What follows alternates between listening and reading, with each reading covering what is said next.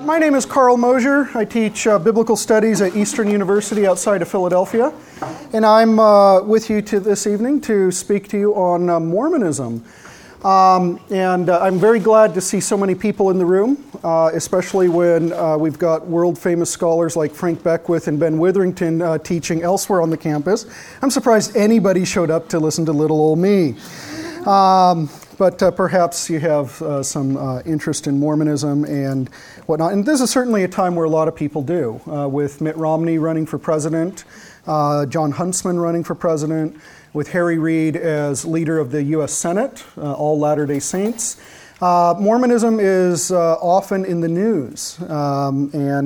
Some of you probably have been aware of the controversies a few weeks ago, in which a pastor in support of Rick Perry told folks that you really, the choice comes down to a Christian like Perry or a Mormon, you should vote for the Christian because Mormonism is a cult. And that caused a firestorm in the media and led to a lot of newspaper articles and news reports and whatnot. And what I'd like to do this evening is to help clarify how Mormonism relates to Christianity, talk a little bit about what people mean when they say it's a cult, why I prefer not to use that particular language, and why it is that I think, at the end of the day, Mormonism as a system of theological beliefs is something other than Christian, and it is something other than Christian in a deeper sense than most people probably realize, and certainly in a deeper sense than the cult language conveys. So that's what we're going to do. I'm going to look at Mormonism as a worldview. As a worldview. I want to begin, though, by reading a passage of Scripture. This is from the Apostle Paul's letter to the Corinthians, his second letter. In chapter 10, he says, "For though we walk in the flesh, we are not waging war according to the flesh. For the weapons of our warfare are not of the flesh, but have divine power to destroy strongholds. We destroy arguments, and every lofty opinion raised against the knowledge of God, and take every thought captive to obey Christ." Spiritual warfare is fundamentally the battle of ideas. In a conference like this, we are, of course, examining a variety of ideas that compete with the biblical message, the Orthodox Christian message of what God has done in Christ for our redemption and for the sake of the world and what He has promised to do. We are defending the Christian worldview to give, as the title of the conference says, every man an answer. Right? Whether they are naturalists or skeptics or agnostics, or in this case, Latter-day Saints, Mormons. Now, to say that Mormonism is not Christian is to invite a lot of controversy, because Latter-day Saints are very insistent that their faith is Christian and that they individually are Christians.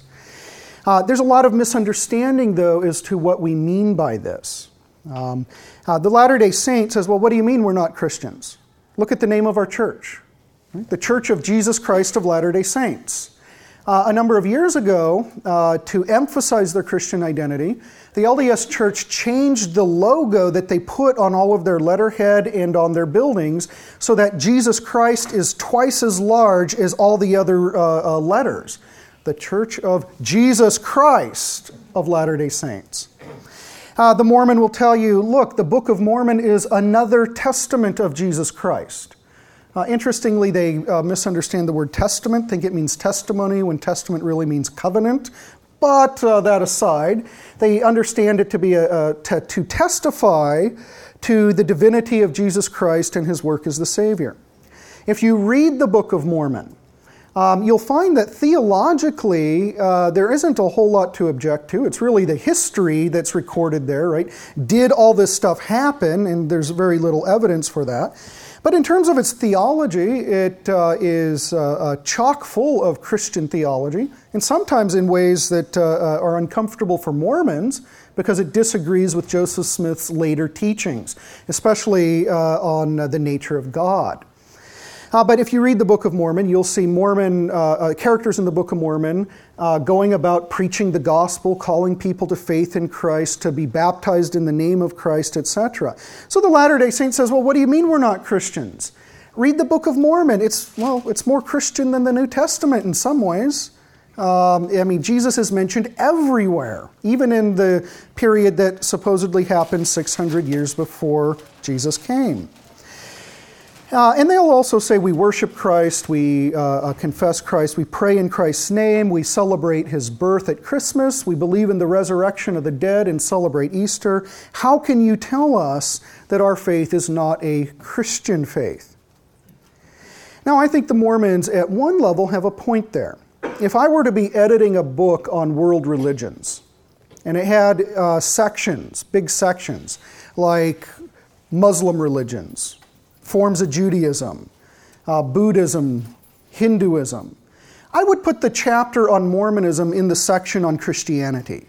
Right? It's clearly related to the Christian tradition in a way that it is not related to Judaism, Islam, Buddhism, etc. However, I don't think that that is actually theologically significant. When we look at what Mormonism teaches on the fundamental questions of our existence, the big questions about who is God, what are human beings, what is our place in the universe, what is the nature of the universe, what is the fundamental human problem, we find that Mormonism offers answers that are radically different from anything that has ever been taught within Christianity. And we're going to show that here in just a minute. Now, I want to make a distinction right off the bat, and that is between the issue of whether Mormonism, as a system of belief and practice, is in any theologically significant sense properly Christian, and whether individual Latter-day Saints are Christians in the sense of having personal faith in Christ. Right. Now, we're at a Presbyterian church here, correct? Presbyterians and all other evangelicals and Protestants are firmly committed to the belief that we are justified by faith alone in Christ alone. We are not justified by passing a theology exam. And I think that's a good thing, because I think most of us would probably miss a few questions, and we probably don't want our eternal well-being dependent on whether we can properly explain the relations between the ousia of God and the three hypostases, or the hypostatic union of Christ's human and divine nature, and all these complicated theological issues. A person is justified by faith in Christ, period. It is entirely possible, on my view, that despite the theological errors that Mormonism teaches, that an individual Latter-day Saint could read the Bible, could read even the Book of Mormon, and place his or her trust in the atoning work of Christ, and not in their own merits, and not in the claims of the LDS Church as a religious organization, but simply and wholly in Christ alone, and that individual would, when all is said and done, be in the kingdom of God. All right? And I think that's a very important distinction to make, because a lot of Latter-day Saints, when you say Mormonism is not Christian, they immediately take it as an insult to them, as if you're saying you're a bad person, or as an insult in that you are minimizing their faith in Christ. Now, in another sense, I have to be careful here, because I do think it would be inappropriate for me to acknowledge that an individual Latter-day Saint is a Christian, in that this person is part of a religious organization that has separated itself from Orthodox Christianity. And one way you can see this is with regard to, say, our doctrines of baptism. All the differences that Orthodox, Eastern Orthodox Protestants and Catholics have with one another, we do tend to acknowledge each other as Christians in at least the sense that we don't rebaptize, unless you're a Baptist. Right? That's kind of the big exception. But, in a Presbyterian church like this, if somebody is Catholic and joins a Presbyterian church, we might confirm them but not rebaptize them. Right? It would go the other way too, if a Presbyterian becomes Catholic or Orthodox. However, if a Mormon comes to faith, We would insist on rebaptism because even though they utilize the same words and the same ceremony, they have not been baptized into a Trinitarian faith. We would say that their baptism is invalid. Now, baptism is the initiation rite into the Christian faith, right? It's the public declaration. And I want to say that it would be inappropriate for me to call somebody a Christian who has not, via baptism, identified with the visible body of Christ on earth, which I understand to be defined by the ecumenical statements of who God is, Father, Son, and Holy Spirit, three persons, one God, right? The Nicene Creed, Apostles' Creed, etc. But the person could be regenerate and be in the kingdom later. Does that make sense to you guys? And it's a little bit of a funny distinction, but I think an important one. Now, the way evangelicals have tended to approach Mormonism historically has been to say, Mormonism is not Christian, instead it is a cult. I mean, this is the language that the pastor used that got him into so much trouble. And when we've done this, we've had in mind a very particular definition for cult, a theological definition. It goes something like this. A cult or a cult of Christianity is any group that claims to be Christian but denies one or more essential Christian doctrines. So perhaps they deny the deity of Christ or the doctrine of the Trinity or original sin or justification by faith or whatever doctrine we are going to say is sine qua non for Christian identity. And the idea is, well, Mormonism clearly denies some of these essential doctrines, and therefore it qualifies as a cult. Now, if we're stipulating definitions and everybody knows what the definition is, this is perfectly fine. And I think even a Mormon would have to say, okay, I guess you're right. By that definition, my faith or my church qualifies as a cult. The problem, and there's several problems actually, is that most people, the first one is this, most people only know the sociological definition of the word cult. And the sociological definition, depending on who you read, tends to focus on things like having a controlling leader, having control over people's personal decisions with regard to finances, who they marry, how they spend their free time. When we think of sociological cults, we think of things like Jim Jones and the People's Temple in the late 1970s and how everybody ended up drinking poison Kool-Aid and dying in Guyana. Or we think about the Heaven's Gate cult in the early 90s, or the Branch Davidians and the fire in Waco. Right? Well, in that sense, Mormonism clearly is not a cult.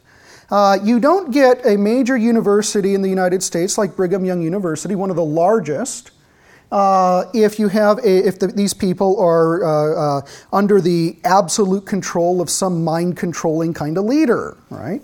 I mean, they produce real scholars in lots of disciplines. They're intelligent people. And whether you agree with the politics of Romney or Huntsman or Reed, and I suspect you probably disagree with one or all three of them on some point or other, you would at least have to acknowledge these are intelligent men. Right? They're intelligent men. Agree or disagree with their policies, they don't appear to be the kind of folks that you would expect to be in a sociological cult. Now, I think because most people in our culture only have this sociological definition, when they hear a Christian say Mormonism is a cult to Christianity, they think we are saying Mormonism is like the Branch Davidians, or People's Temple, or Heaven's Gate, and they're expecting that then a Mormon ought to be like really weird, maybe the eyes really wide and, unreasonable, unwilling to talk about their faith in a rational fashion. And then they say, but that's not what my Mormon neighbor is like. That's not what my Mormon coworker is like. In fact, when I talk to the guy in the cubicle next to me or the guy who lives in the house across the street, he seems to be a perfectly reasonable, rational guy. And in fact, in more times than not, seems to be a really good guy. All right. Any of you have Mormon friends or neighbors or family that you'd say, these are like salt of the earth type of folks, right? If disaster hits, frankly, I want a Mormon neighbor. And just for, not to be too facetious or something, but, Mormons, one of their distinctive beliefs is that you need to have a year's worth of emergency supplies in your house and 3 months of water and things like this. I really do want a Mormon as my neighbor in the case of an emergency. He will have food to eat, and he will share. Okay. I actually have lots of stuff in my house, too. I'm always buying the groceries in our place, and so I suppose I'd be a good neighbor to have as well. Okay. But I think the sociological definition that most people have causes them to hear what we say in the wrong way. Right? We end up failing to communicate. And then what ends up happening is it looks as if we are slandering our Mormon neighbors. Right? And that's certainly what we don't want to do. As Christians, we are called to be truth tellers, right? We want to be truth tellers. And if this particular word is miscommunicating and making people think that we're lying, then it's perhaps best that we not use it. And I think that would, if I think it was Pastor Jeffers, was that his name? I think, he'd have been able to make his point much more effectively if he had not used this particular term. The fact is, for many people, the word cult comes across as a 4-letter word in more than one sense. So for those reasons, I find it problematic. But I also find it problematic for another reason, and this is rather ironic. I don't think defining Mormonism as a cult of Christianity and going through all the doctrines and showing how Mormonism disagrees with Orthodox Christianity gets us at the root of the differences. I think in a really weird way, we kind of beg the question against the position, in favor of the position we're arguing against. Let me explain that. We're saying Mormonism is not Christian. Then we treat it as if it is. Right? So, think about the kinds of things that divide Christian denominations. Right? A denomination denominates a common reality. We do this with our coins, say, right? A $quarter, a $half, a dollar, right? Different denominations of the dollar. So we have Christian denominations, different denominations of the Orthodox Christian faith. Take the kinds of things that cause us to be in different denominations. So Presbyterianism. Right? Presbyterians believe things like predestination, covenant theology. Methodism doesn't. Right? Free will, the ability to fall away from genuine Christian faith. Pentecostalism, emphasis on spiritual gifts like tongues and prophecy. Baptists, believers' baptism rather than infant baptism. And we have arguments, if you haven't noticed, with one another. I suspect some of you have been in those kinds of discussions. Now, some of these get to big issues, and we want to know, what does Scripture teach? How should I believe about this as a Christian? Or in some cases, what should I do? Do I baptize my children or don't baptize my children? Right? Very practical things. So Christians argue about a range of doctrinal issues. And then we go and we say, you Mormons, your faith is not Christian, but we're going to argue with you about doctrinal issues in much the same way that we argue amongst ourselves. And thus, in a weird way, while we're saying, because of these disagreements, you're not Christian, we're at the same time treating them as if they are. All right? So it's a weird form of begging the question. So the cult language and this kind of laundry list of doctrines approach, I think, actually, in a weird way, masks the differences between Mormonism and Christianity. So the better way that I want to advocate is a worldview approach. And you have notes on this in the handout. I didn't realize they were going to print them like this, or I would have probably gave them a shorter set of notes. But let's just quickly think about what a worldview is. A worldview would be something like the answers you give to the fundamental questions of reality through which you interpret experience and reality. Right? The fundamental things you believe about the world, about God, about humanity.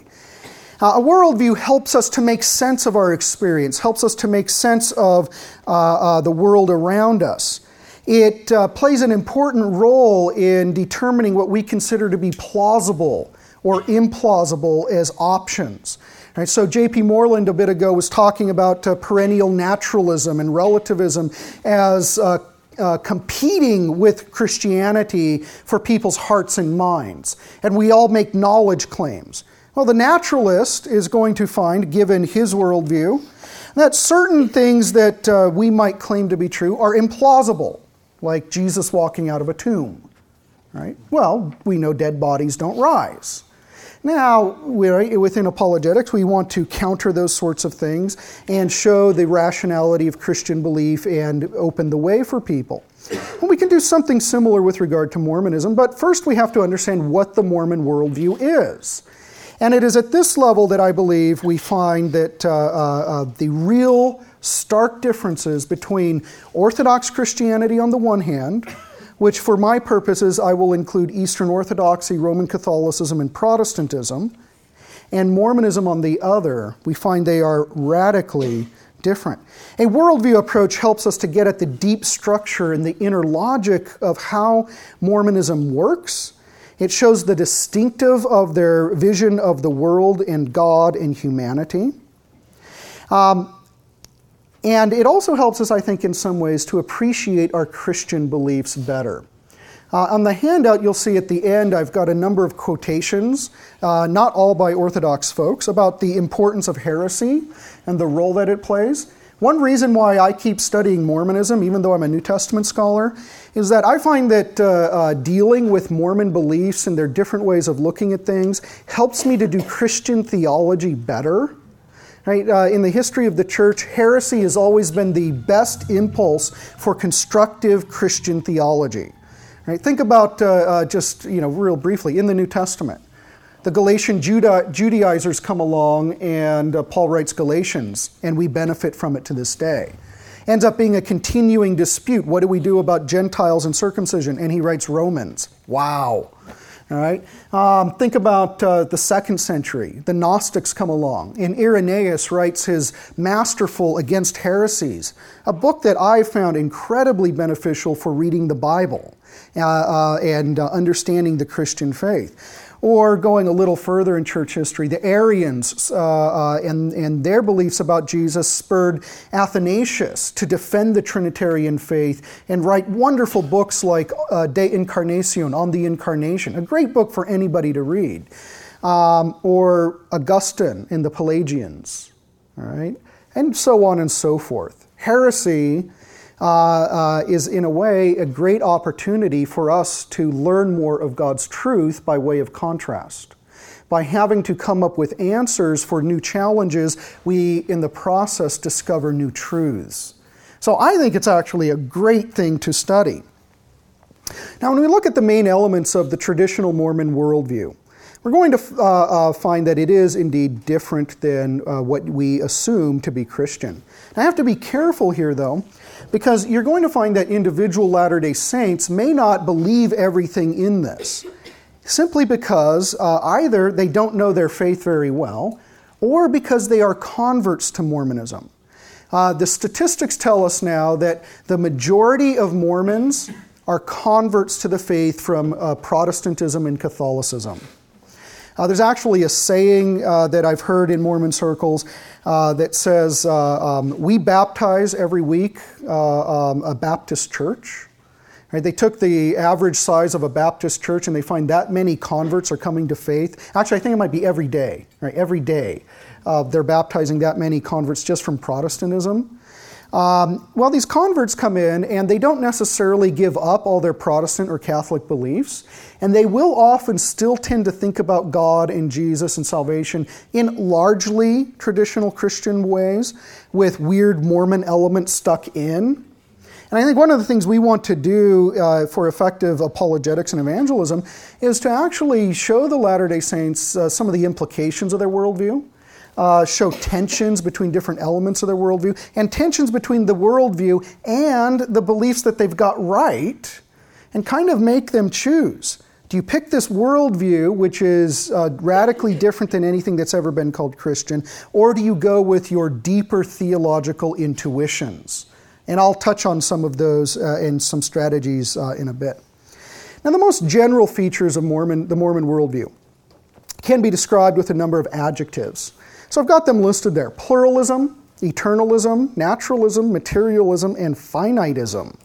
Now, what does that mean? Well, pluralism means that in the Mormon worldview, there are a number of ultimate realities,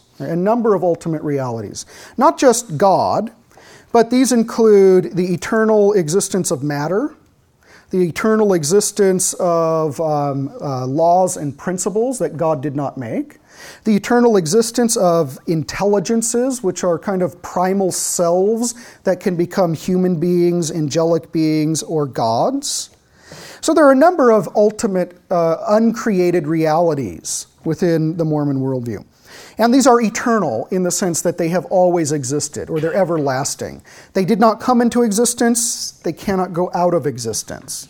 They've just always been and always will be. Naturalism. In a weird way, Mormonism is naturalistic in that God is within a cosmos not of his making. And I will say more about that in a bit. Materialism, they do not believe that there are immaterial realities. So everything consists of matter of some form or other. And they will make a distinction between what they will call gross matter, the kind of stuff that tables and chairs in our bodies right now are made of, and more refined matter out of which our spirits are composed. But everything at the end of the day is material. Now, all of this then leads to theological finitism. That is, God does not have absolute power over the rest of reality because he did not make the rest of reality. So he works within an environment that limits what he can do. So, the cosmos then, on this view, is one that did not come into existence by the act of creation of a supernatural, transcendent God. Its fundamental elements are uncreated and eternal. The basic nature of these things cannot be changed even by God, right, because they're part of eternally existent entities. And these eternal principles actually govern everything, including God himself. So within Mormon literature, you can find plenty of statements that say that God himself is subject to law and must utilize law in order to accomplish things. In the late 19th century and early 20th century, a lot of Mormon writers, including Mormon apostles, loved to talk about God as like the best scientist in the universe. Right? That he rules and reigns and creates much the way that a scientist does things in the lab, by manipulating material that is not of his creation, by forming and crafting. And that God can do a whole lot more than us because he knows more of the laws of nature than we do. Right? He's far, far advanced and ahead of us, but it's on a continuum. Right? He's still within a world not of his making. So the cosmos includes these eternal principles that govern even God, and that our world, this world that we know, is simply one part of reality, and it was created in the sense of pre-existent chaotic matter. It was formed by our God, but there are other worlds, and those other worlds may be ruled by other gods. Now, in contemporary Mormonism, there's a debate about this. Are there gods above God the Father? Some Mormons say yes, some Mormons say no. Are there gods who rule over other worlds or other multiverses or other planets? Some Mormons say yes, some say no. Now, there is a move within Mormon theology where you do have greater emphasis on our God being the supreme God over all the universe and all the worlds, but this is a matter about which Mormons themselves disagree with each other. Now, clearly, there's a plurality of deities possible within the Mormon worldview, if it's possible to have gods over other worlds. Also, when we think about the Godhead, the Father, the Son, and the Holy Ghost, Latter-day Saints understand the kind of unity between the three of them, not to be a unity of substance or of a shared essence, but rather a unity of three beings who work together, a unity of purpose, power, and love. but it's not ontological in nature. So it wouldn't really be strictly appropriate to say that they are one God, but rather they are three gods. Right? Three gods working together in a kind of divine council to rule this world and redeem humanity. Within traditional Mormon thought, God the Father has not always been God. He started off as an intelligence. He developed into a spirit child. He was born on a planet under a God of his own. And then by obedience to the laws and principles of the universe, by obedience to the God above him, he eventually progressed. He gained more knowledge about reality and the laws that govern it, and eventually was exalted to the status of being God. So God the Father is quite literally an exalted human being. He also then is the paradigm of what we can become. We too can follow this path and become exactly what he is. Now the Mormons will say, well, don't misunderstand us. It doesn't sound as heretical as you think, because we will never surpass God or be his equal. That's true. Within the Mormon view, as God's children progress and advance in their knowledge, in their exaltation, he advances too.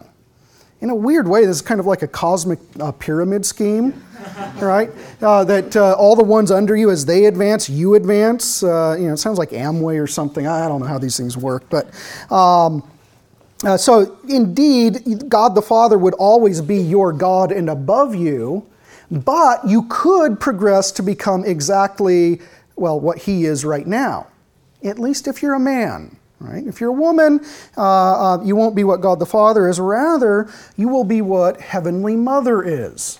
So within the Mormon worldview, there is a Heavenly Mother who is married to the Father, and we are their offspring. In the Mormon worldview, human beings begin as intelligences, and they are begotten as spirit children of Heavenly Father and Heavenly Mother. In 19th century Mormonism, that was understood in quite frank sexual terms, just like you're begotten here on earth. Today, Mormons are a little reticent to say that and say, well, we don't really know how this is done. But there is some sense in which God the Father and his wife are our literal parents. So this is obviously something that Catholics, Protestants, and Eastern Orthodox have never affirmed. Now, God is, like I said, constrained by realities not of his making. This is going to come into play when we get to the problem of evil and how we pray to God. But in terms of his relationship to humanity, he is the paradigm that we follow. He has already gone ahead of us on the path of progression, and we can progress with him. So a very important doctrine in Mormonism is the notion of eternal progression. And that you progress until you can become be exalted to becoming a God. Now, not everybody is going to get this opportunity. You have to be a part of the Mormon Church. You have to participate in certain ceremonies in a Mormon temple. Mormon temples do not have church services. They have special ceremonies and weddings. Mormons teach that there are two kinds of marriage, one for time and one for eternity. So they would say that I and my wife, we have been married for time. If we were to become Mormon and have our marriage sealed, then we would be married for all eternity. If you have any friends who have been married in a Mormon temple, then their belief is that they have been married for eternity and will be married after the resurrection and still have the ability to procreate spirit children. Now, this is very important for Latter-day Saints because exaltation can only take place in family units, right? Only in family units. It's the family that progresses together, and those that succeed and reach the highest levels of what they call the celestial kingdom, the man will become a father god, his wife a heavenly mother, over a world of their own making, and that they will populate with their own spirit children, and then they will serve as, to institute a plan whereby their spirit children can themselves progress and be exalted to godhood if they should prove worthy and obey the laws and principles and keep the covenants they make, etc. Clearly, this is a very different understanding of humanity. Right? At one level, on the Mormon view, human beings are not even creatures. We were intelligences that just existed. Then somehow, and Latter-day Saints don't really explain how, we were begotten and became spirit children in heaven before coming to earth. There was a discussion in heaven, and we agreed to come to earth to take on a mortal body, because on the Mormon view, to get exalted, you need a resurrected body, and we didn't have one. So we come to earth, we are begotten by our earthly parents. We forget our past conveniently, because this is a time of testing. It's a time of probation to see how we will do.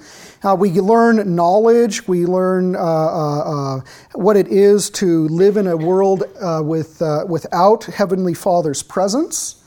But nonetheless, we are given an opportunity to grow and be exalted through this.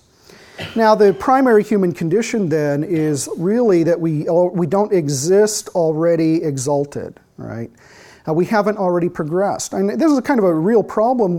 Mormons don't usually recognize this, but you think about it. If you live in an uncreated world, there's no beginning of time. Right? Time did not begin. You have eternally existed. And one of the points I've made in some articles to LDS scholars is, well, why is it that we aren't exalted already? It's not because we haven't had enough time. We have quite literally had an infinite amount of time. So why is it that other intelligences like God the Father and any other gods that are out there, why have they already reached this very high level of exaltation and we haven't? Are we the slow kids on the universal block? Are we the ones that just don't get it? Are we the ones that have some kind of metaphysical defect that God cannot even fix because we are not of His creation? And Latter-day Saints that I've talked to have yet to give me a good explanation for that. I think that's a real problem for the internal consistency of their view. Now, the temporary problem we have is that we're separated from the presence of God during this time of testing, and that we have sinned and we need the atonement of Jesus Christ to reconcile us to God the Father. Now, when we get to thinking about the nature of the cosmos and the human condition, evil, of course, it comes up quite quickly. But Mormons have tended to explain evil in a different way than Christians.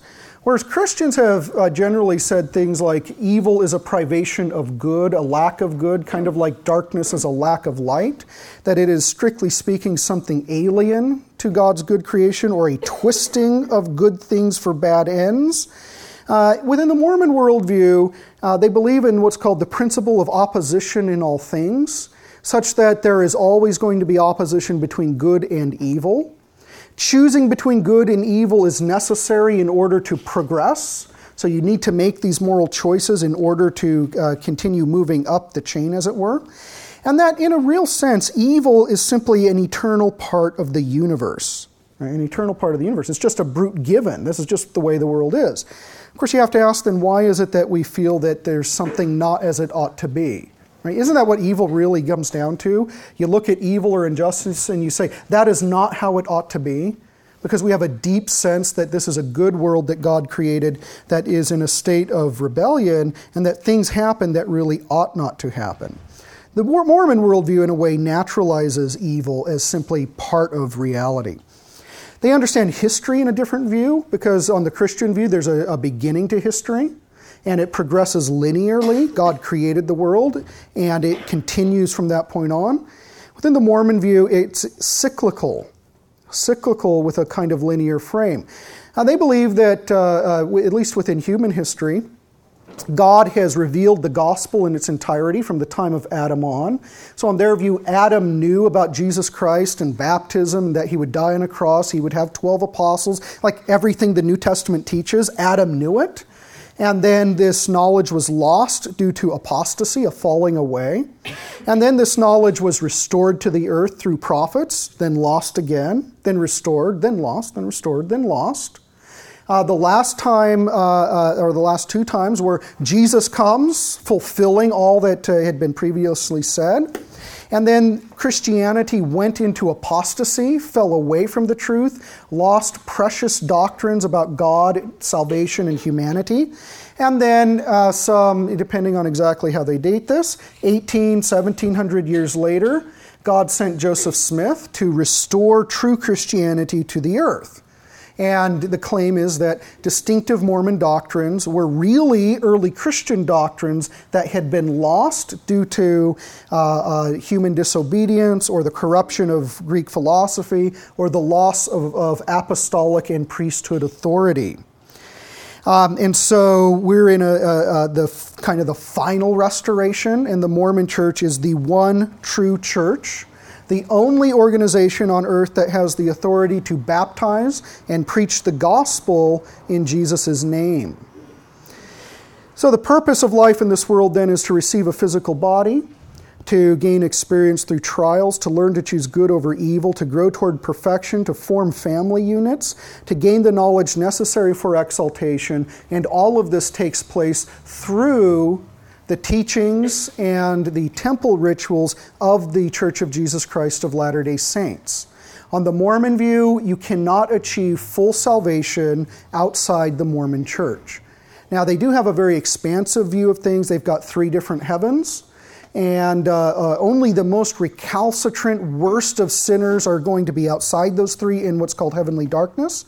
Most people are going to end up in the lowest of the 3rd heavens, and they will have access to the Holy Ghost, but not to the Father or the Son. Really good non-Mormons, which they would probably say Presbyterians for the most part count as, will get to be in the 2nd heaven, and they might have access to the Holy Ghost and Jesus Christ.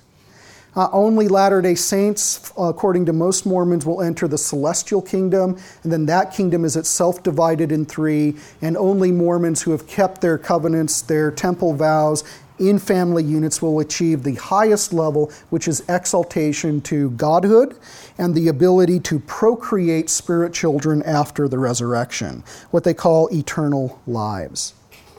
Now, I think the Mormon worldview has some difficulties. I don't think it explains why anything exists or continues to exist. Right? It's just a brute fact universe that we live in. I don't think it can adequately account for the philosophical and scientific evidence that confirm the Christian doctrine of creation out of nothing, that the universe began to exist, and it began to exist because of the agency of an incredibly powerful being who is unembodied, like God. I think it's difficult to see how there could be objective moral values in the Mormon worldview. Now, Latter-day Saints indeed believe in objective moral values, but I don't think that's consistent with their worldview. The Mormon worldview is a weird form of naturalism. A weird form of naturalism. And so it has all the problems of naturalism. How do you get an objective moral value in a universe that is ultimately just matter, organized matter?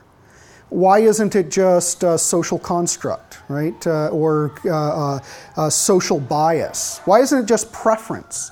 I mean, I'm not going to get into all of this now, but it seems to me that on any naturalist worldview, moral values at best are like flavors of ice cream. You can prefer chocolate, you can prefer vanilla bean, you can prefer strawberry, but it's foolish to argue about what is the right or the true flavor of ice cream, right? We would think it's kind of foolish. I think a lot of our secular peers think that way about us when we take positions on beginning and end of life issues, sexuality issues, policy issues that affect how we deal with other countries, deal with the poor, where we're saying this is right or this is wrong, and they say it's just your preference. That's true for you, but not for me. Do what you want, just don't bother me and shove it down my throat. Well, we believe that there are transcendent, objective moral values. The Mormons do too. I just don't think it's consistent with their worldview. They have this odd physicalist understanding of human persons. I don't think it can account for our unity, our mental events, or other things that we know through introspection. I think the Mormon worldview exacerbates the problem of evil by undermining our warrant for believing God will overcome evil. Right? If your explanation for evil is, well, God did not have the power to do anything about it because he's constrained by things he did not make, why would you ever think he can ever overcome it? Right? Aren't you saying it's impossible for him to overcome it? If evil is just a natural part of the universe, why do we feel outrage over injustice? Right? Why wouldn't we just say, well, that's just the way it is? Right? Some people happen to have a certain emotional response to it. Others don't. Who cares? There's no objective fact to the matter. So I think it undermines and exacerbates these issues. And then, very interestingly, because the Mormon God is, he's not necessarily good. He happens to be good on their view. He happens to be an example, a moral exemplar. But he's not necessarily good in the way that the Christian God is. Right? In Christianity, we teach that God could not sin because he is the good. In the Mormon view, he's a progressive being who did have genuine moral temptation that he overcame in order to become God. On the Mormon worldview, God could actually fall and cease to be God. And Joseph Smith and Brigham Young both admitted to that possibility. So they said that God could actually cease to be God, and because of the eternal powers of the universe, he could be cast down from his position and from his throne, along with all the worlds that he has made, right, which would include ours. To my mind, that undermines our confidence in God. Right? If God could go wrong, think about how we look at the world. The Christian looks at the world and says, we have a good world that is in rebellion, but God will restore it. He will overcome. He is omnipotent. He is omniscient. And then we try to explain the fact of evil, right, within that theological framework. And it's never a possibility that we would conclude God is bad and evil and causing these things to harm folks. On the Mormon worldview, you actually, I think, need to look at this empirically. If God could go wrong, then we need to ask, did he go wrong? Did he fall? And we can look out at the world and say, well, okay, why did God not intervene in the Holocaust? Right, even though the Mormon God is not omnipotent in the classical Christian sense, surely he could have stopped Hitler. Why didn't he? Was he complicit? Right? Did he want this to happen? We have to ask, does God have his good days and his bad days, like the Greek gods of antiquity? Right? Sometimes they wake up on the right side of the bed and they're happy with us, and other times they're not. It becomes an empirical problem, and it also undermines prayer. Right? I think on the Mormon worldview, we can't be confident that, one, God will answer prayer, because if he could go wrong. But even if we're confident that he hasn't gone wrong, does he actually have the power to answer our prayers? Because he is a finite physical being within a universe he did not make. Now, my strategy in a lot of my encounters with Latter-day Saints is simply to do this.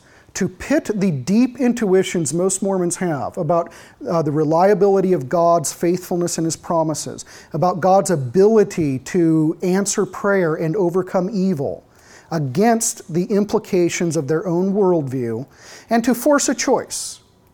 Force a choice. Do you believe that God is absolutely trustworthy and omnipotent and omniscient, and he can make good on every one of his promises? If so, you should be a Christian and hold to an orthodox understanding of God, humanity, and the universe, because that grounds those beliefs and that confidence. Or are you confident about this Mormon worldview stuff, in which case that ought to alter how you trust God, the degree to which you trust God, how you look at evil. And it seems to me that for most people, their deeper intuitions are the ones they share with us as Christians, not the ones that they derive from the teachings of Joseph Smith and his successors. Okay. Thank you.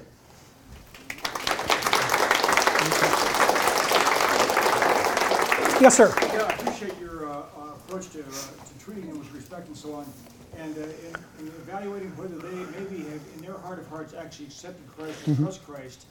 The question I always have is it the fact that they have a different definition, that they believe that Christ is the spirit brother of Lucifer and so on, does that almost categorically disqualify them from having faith, because it's a different Christ. Right. It's a false concept of Yeah. Christ. So the question is, do Mormon beliefs about Christ that are erroneous disqualify them from having genuine faith in Christ? The example was given of Jesus and Lucifer being spirit brothers. Two things to say. One, just a point of clarification, and that is, on the Mormon view, it is true that Jesus and Lucifer are brothers, but then again, so is Jesus and Mother Teresa, and Jesus and you, and Jesus and me and Lucifer, and me and you, because all of us are spirit children of God. So I think that particular belief sometimes is kind of taken out of this bigger context in a way that distorts what Mormons believe on this. Everybody, human and angelic alike, or in the case of Jesus and the Holy Ghost, divine, are spirit children of God and thus brothers and sisters. But in terms of the more substantive question, heresy is dangerous, right? It affects how we live in the world. It affects how we think. It's hard to know exactly, though, at what point do your beliefs make it not merely difficult, but impossible to have faith in Christ. I do want to say that at one level, I think you can have mistaken beliefs, but have your faith hit the right object. Kind of like if, think of it this way, I might think that Ander over here is a lawyer, and I say, oh yeah, the lawyer Ander over there, and it turns out, he's not a lawyer, he's an IT guy or a computer guy, right? Would I have been referring to him appropriately? Yes, with a mistaken belief, and it might be a pretty seriously mistaken belief. Or that I might point to somebody across the room and say, well, the guy over there in the purple shirt, and it turns out it's a gray shirt. Now, there does come a point where if your descriptions are badly off enough, you're not going to be able to refer. But notice what I do in each of those cases. I'm pointing, right? What philosophers call ostension. And I think the Mormon is intending to do something like that. I believe in Jesus, and they might give all sorts of wrong descriptions, but within those descriptions there's a kind of pointing. The one that lived in Palestine in the first century, the one that was crucified on a cross, the one who walked out of a tomb. So I want to say it is possible that despite the erroneous theology, they can point, and it may very well be the case that an individual Latter-day Saint may have genuine faith in the true and living Christ. They just have a lot of mistaken beliefs about him. So, yes, sir. Two questions. How do they deal with divorce? And secondly,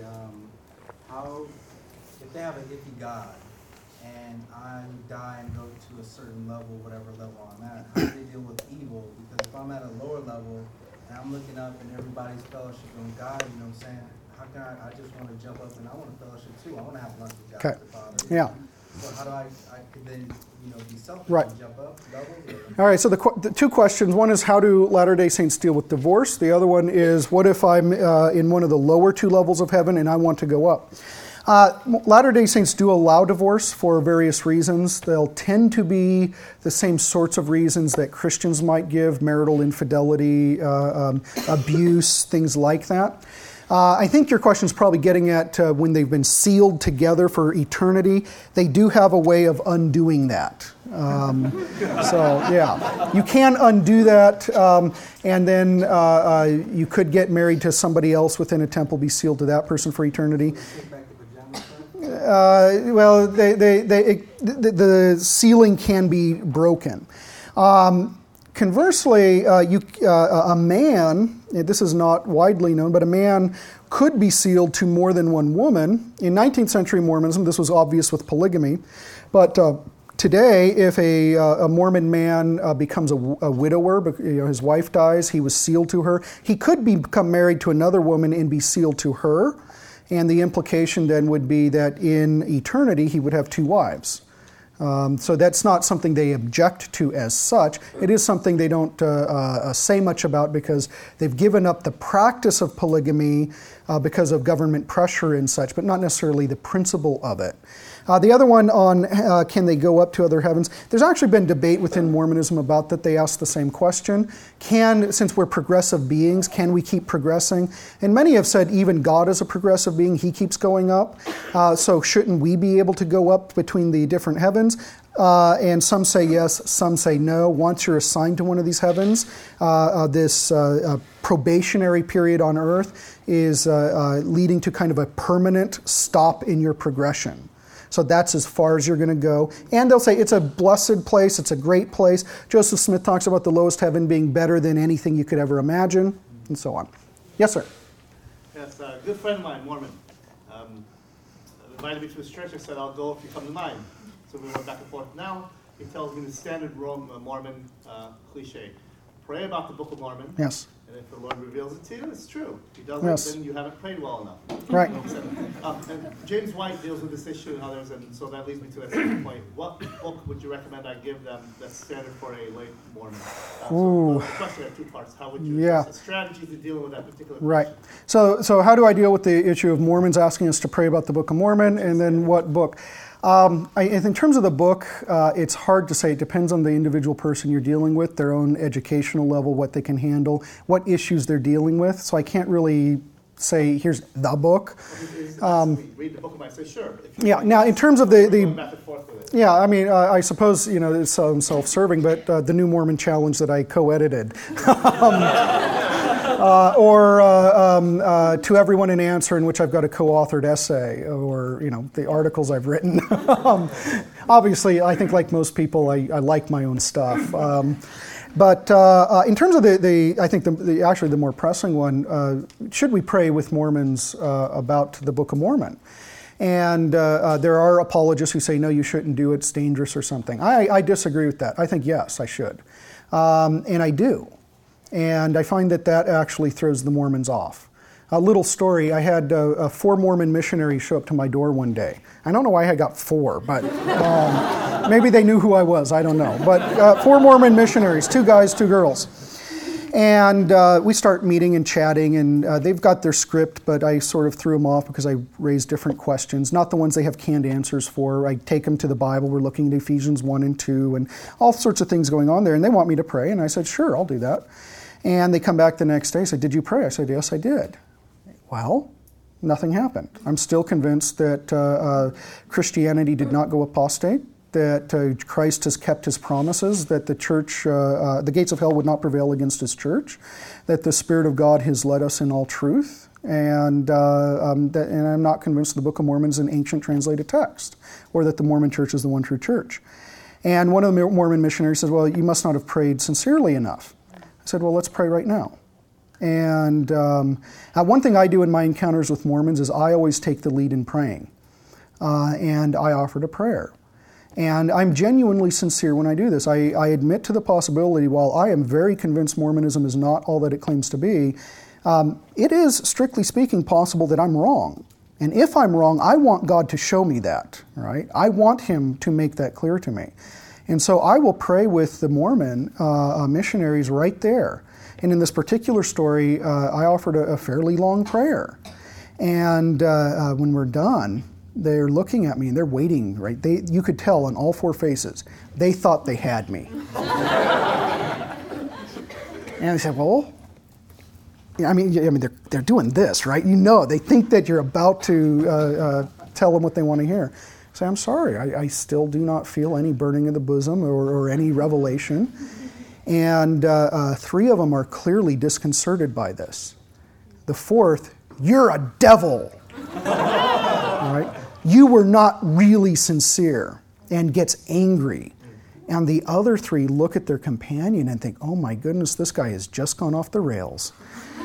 Because they and I'm not acting, right? I was genuinely, sincerely praying, and they're not accustomed to seeing Christians genuinely, sincerely pray. And they told me, the Mormon, the 3 said, we felt the Spirit. We felt the Spirit while you were praying. And that's right, I know God. Right? I'm not unaccustomed to coming into his presence. And you were with me when it happened. And they had this sense of the divine. But then this one guy did not know what to do with it. And but I think it's actually a really good thing to do. Yes, sir? Yeah, what about the idea that every cult, every false religion has a demonic counterfeit spirit behind it? Yeah. So, the question of does every counterfeit religion have a demonic spirit behind it? I'm going to say that in this respect, all false beliefs are ultimately, in some sense, demonic or malevolent. Right? Paul talks about the principalities and powers of the air and of this age. We read the passage in 2 Corinthians 10 about spiritual warfare. I think that, sure, in one sense, that's true of everything. I don't want to make that too specific, though, and say like there's a particular special demonic presence in Mormonism over and against naturalism or Jehovah's Witness or Hinduism or something like that. Certainly, the enemy uses all falsehood, right?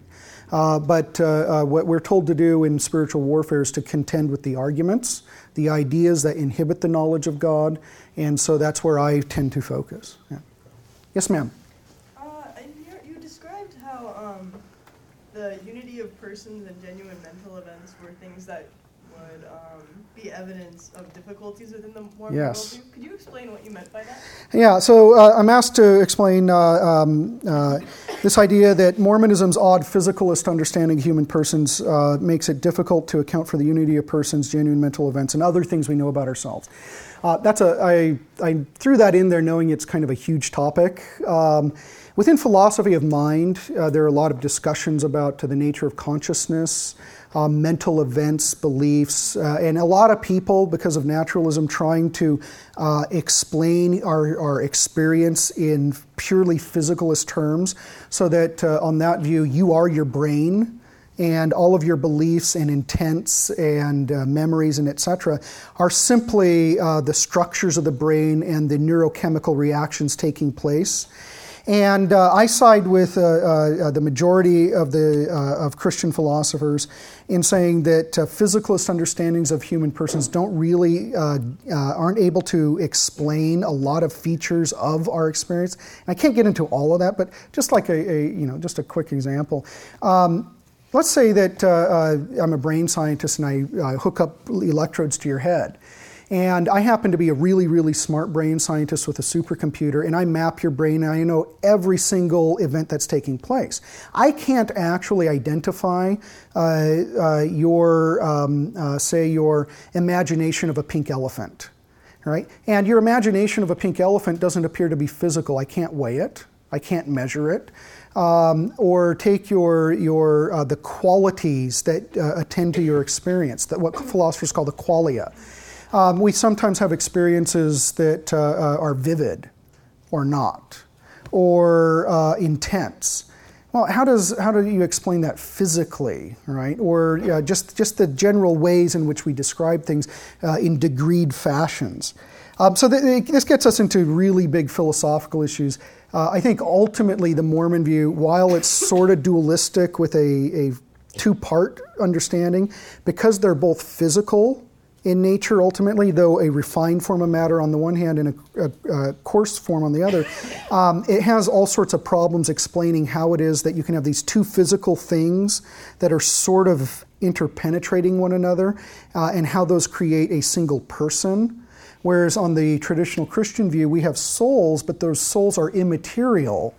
And we don't have the interaction problem of like atoms and atoms crashing or, go to the subatomic level or whatever. J.P. Moreland has an essay on this in the New Mormon Challenge. It's pretty high flying. It'll go over most people's heads. But he deals with this issue in quite a bit of detail. So I'll defer you to him. Yes, sir. In a practical sense, when I had the Mormon missionaries at my door, it usually devolves into, I fire a scripture at them and they fire it back, and I tend to get frustrated with that. Mm-hmm. And on a couple of occasions I had to apologize because I got angry because I was so frustrated. Just in a practical sense, engaging them. Yeah. Yeah, so in a practical sense, how do we engage Latter-day Saints at the door? I'll tell you what I do. I try to be friendly. I try to make points of contact. I ask, where are you from? Where'd you grow up? How long you been on your mission? I understand that the majority of Mormon missionaries are 18 to 22 years old. They're away from home for the first time. They miss mom, right? They miss dad. They miss apple pie. they're doing something that I have to commend them for. They're giving 2 years of their life for young men, 18 months for young women, to a cause that they believe in, right? I have to respect that. I wish more of our young people were that committed. And I want them to know that. I also understand they're not theologians or Bible scholars. They are not trained apologists. They've gone through a 6-week training program at a missionary training center. They were given instruction about a certain number of lessons where they try to get people from unbeliever to member of the church. They've been given answers to a handful of common objections. But they're not in a position to really defend their faith. For many of them, they will have read the Book of Mormon and the Bible for the very first time cover to cover during their missionary training time. They will be reading these texts daily on their mission, but it's a learning experience for them. They certainly don't know a lot about Mormon history or the philosophical issues I've raised. What I try to do is, on the one hand, make them comfortable and friendly. I'll sometimes take them to lunch, or when I lived in Scotland, in St. Andrews, Scotland, where we have the famous Royal and Ancient Golf Course, I took the Mormon missionaries to the little putt-putt course next to it, right? 18 holes on a green. At one point you get to hole 17. It looks like you're on the Royal and Ancient. And it's got this famous stone bridge in the background where Tiger Woods walks across to win the British Open. I took him golfing there and took pictures of him with that bridge in the background to show that, we're lighthearted, have fun, we're real people, and just try to make them feel welcome. But then in my own discussions, I try to share the gospel, and I do it by, my favorite text to use is Ephesians 1 and 2. Where Paul tells us that we have been blessed with every spiritual blessing in Christ Jesus in the heavenly realm. It talks about how we were dead in our sins but made alive in Christ because of what God has done. And I emphasize my own story of how I was dead in my sins and how Christ came into my life and made me alive.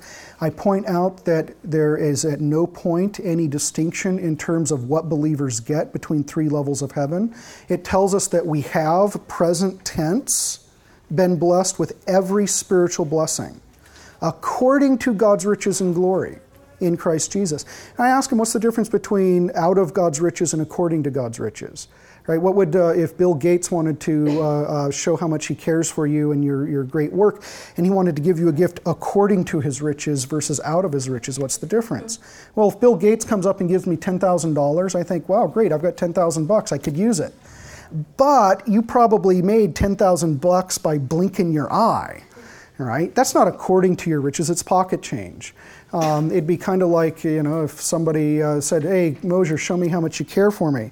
All right, here you go. I care for you a whole lot. There's a nickel. I mean, that's nothing. You can keep the nickel. But if it's according to, right, Bill Gates would be giving billions. Right? God has blessed us with every spiritual blessing in Christ Jesus according to his riches and glory. Now, I take it then that whatever is true of the afterlife, right, whatever the Mormons ascribe to the celestial kingdom and everything, I already possess that in Christ and probably something greater and better. The Mormon Church never shows up in that sequence of events. It is, I was dead, he made me alive, I have been blessed, because I am in Christ.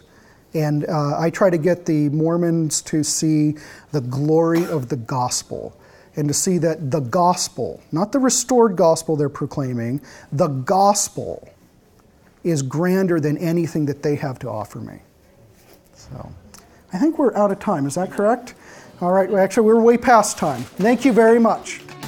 Biola University offers a variety of biblically centered degree programs, ranging from business to ministry to the arts and sciences. Visit biola.edu to find out how Biola could make a difference in your life.